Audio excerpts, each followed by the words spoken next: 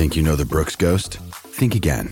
Introducing the all-new, better-than-ever Ghost 16. Now with nitrogen-infused cushioning for lightweight, supreme softness that feels good every step, every street, every single day. So go ahead, take your daily joyride in the all-new nitrogen-infused Ghost 16. It'll turn your everyday miles into everyday endorphins. Let's run there. Head to brooksrunning.com to learn more.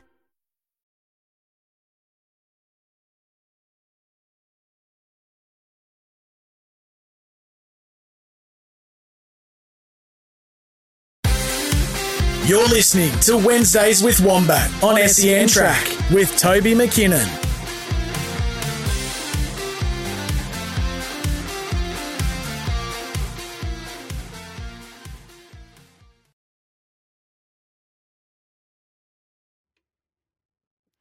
Welcome back to Trot's Life, and Garrick Knight is on the line. I better introduce him formally. Garrick Knight, brought to us by Knight Exports. If you are looking for a Kiwi horse, email Garrick at knightexports@gmail.com or find him on Twitter at Garrick R. Knight. Garrick, how are you? I'm good, thank you, sir. That was the light version of my intro this week, but I don't mind it. It just feels like a light kind of day. Yeah, pump day, as always. Favourite time of the week, talking to you, because when I hang up, the weekend's only 2 and a bit days away, so looking forward to it. They tell me you're flying at the moment, mate, and I would say if you're flying, you'd be flying into Sky. Yes, certainly am flying. I know you didn't have long to think of that one, to be fair. Just a quick note. One at Penrith tonight, listeners into Sky in the last race for the Roots. I just wanted to know, it's first up. It qualified here about a year ago, give or take. I'm not exactly sure when it was, but it feels like it was February or March last year. Really impressive type, and it was snapped up fairly quickly by Roy Roots Jr. and his owner Paul Borg, who aren't afraid to splash the cash for some nice young stock. The Black Prince, one that springs to mind. I really like this horse. I tried to buy him at the time, and I was just a bit slow off the mark. Interestingly, he trialled when he got over there back in April last year, and then didn't race. And he's come back now with a couple of trials. I see he had one last week, and they went 153 at Menangle, which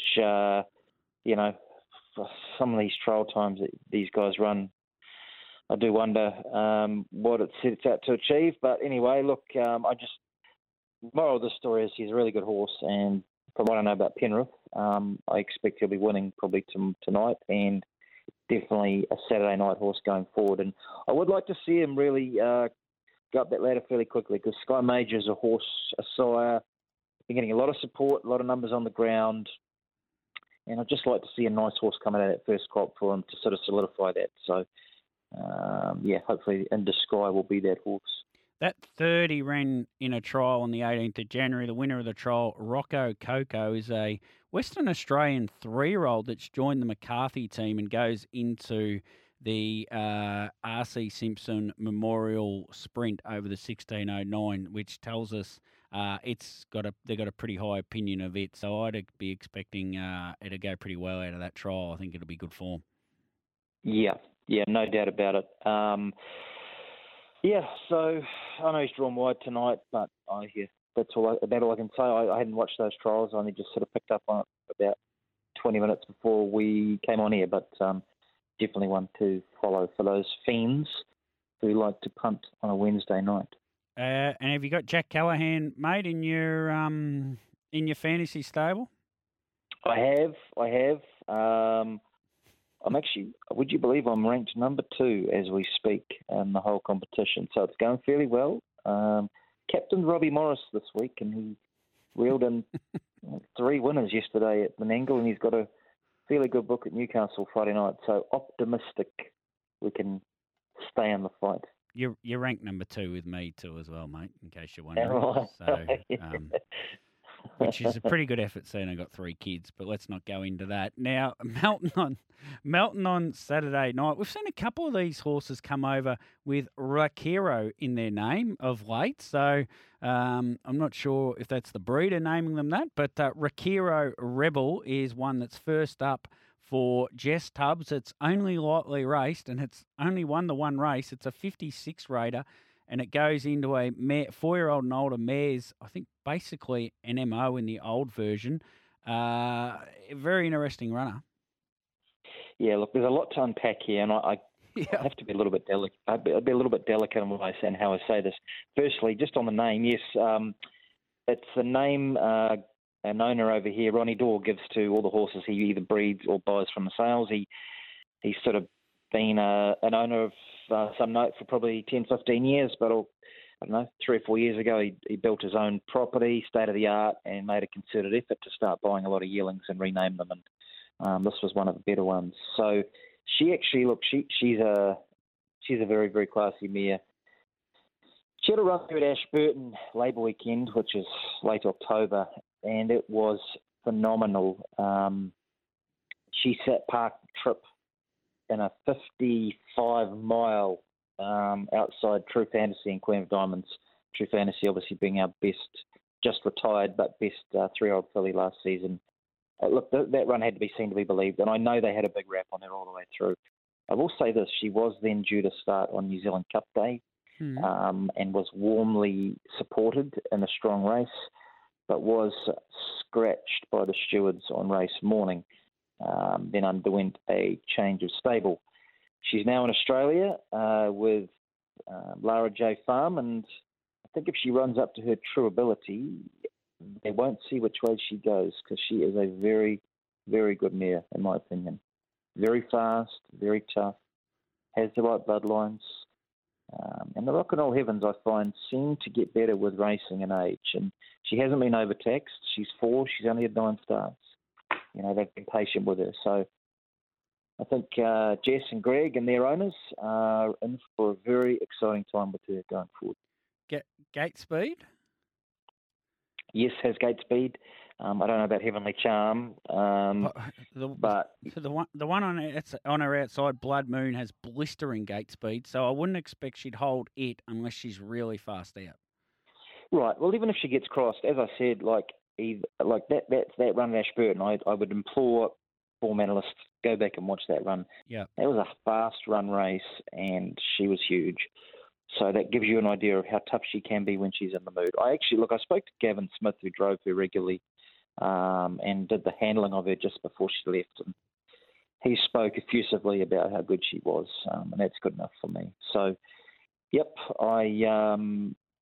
she's a lot better than the level she's in at the moment, the rating. I think 12 months' time she'll be one of the better mares in Victoria, I would suggest.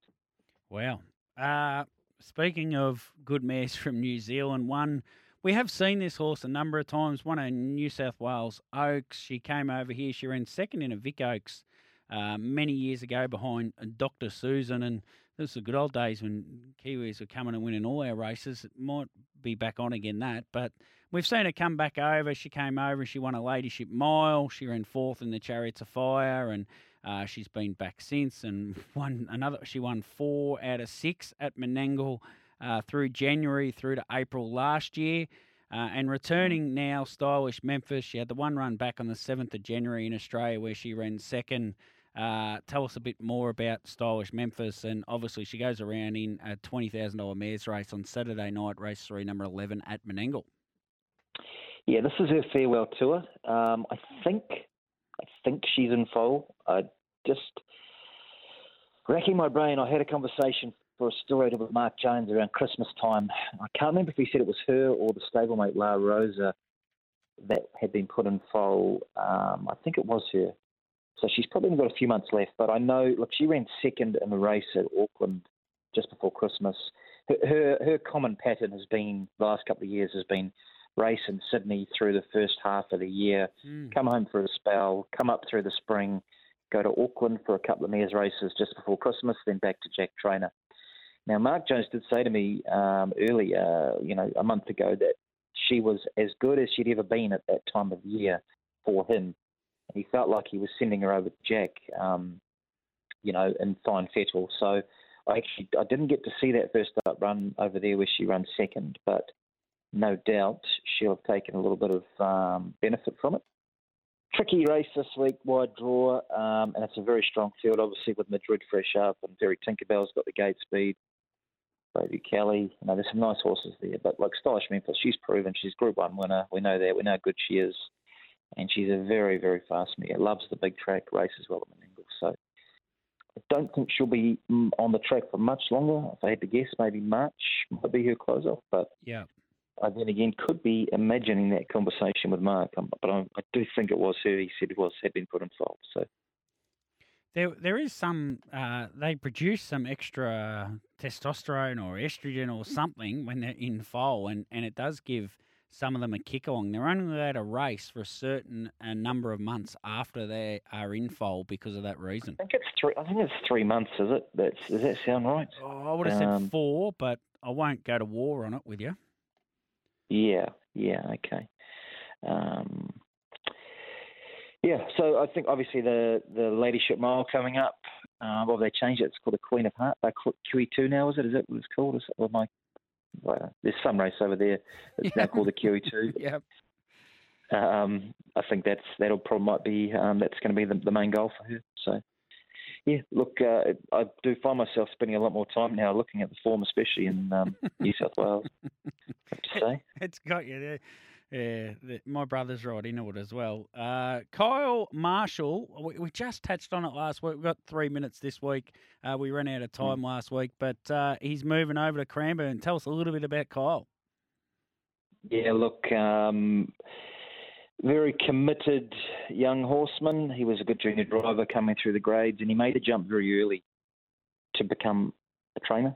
Yep. His father had been a part-time sort of trainer, David, for a number of years, but Kyle really wanted to give it a good shake. And a couple of years ago, maybe 2 years this month or next month, he went to the yearling sales and he really spent up on some high-quality yearlings and made an effort to syndicate them. And it turned out 2 or 3 really nice horses, including Son of Mac, who I think is going to be a stable star when he goes over to Cranbourne.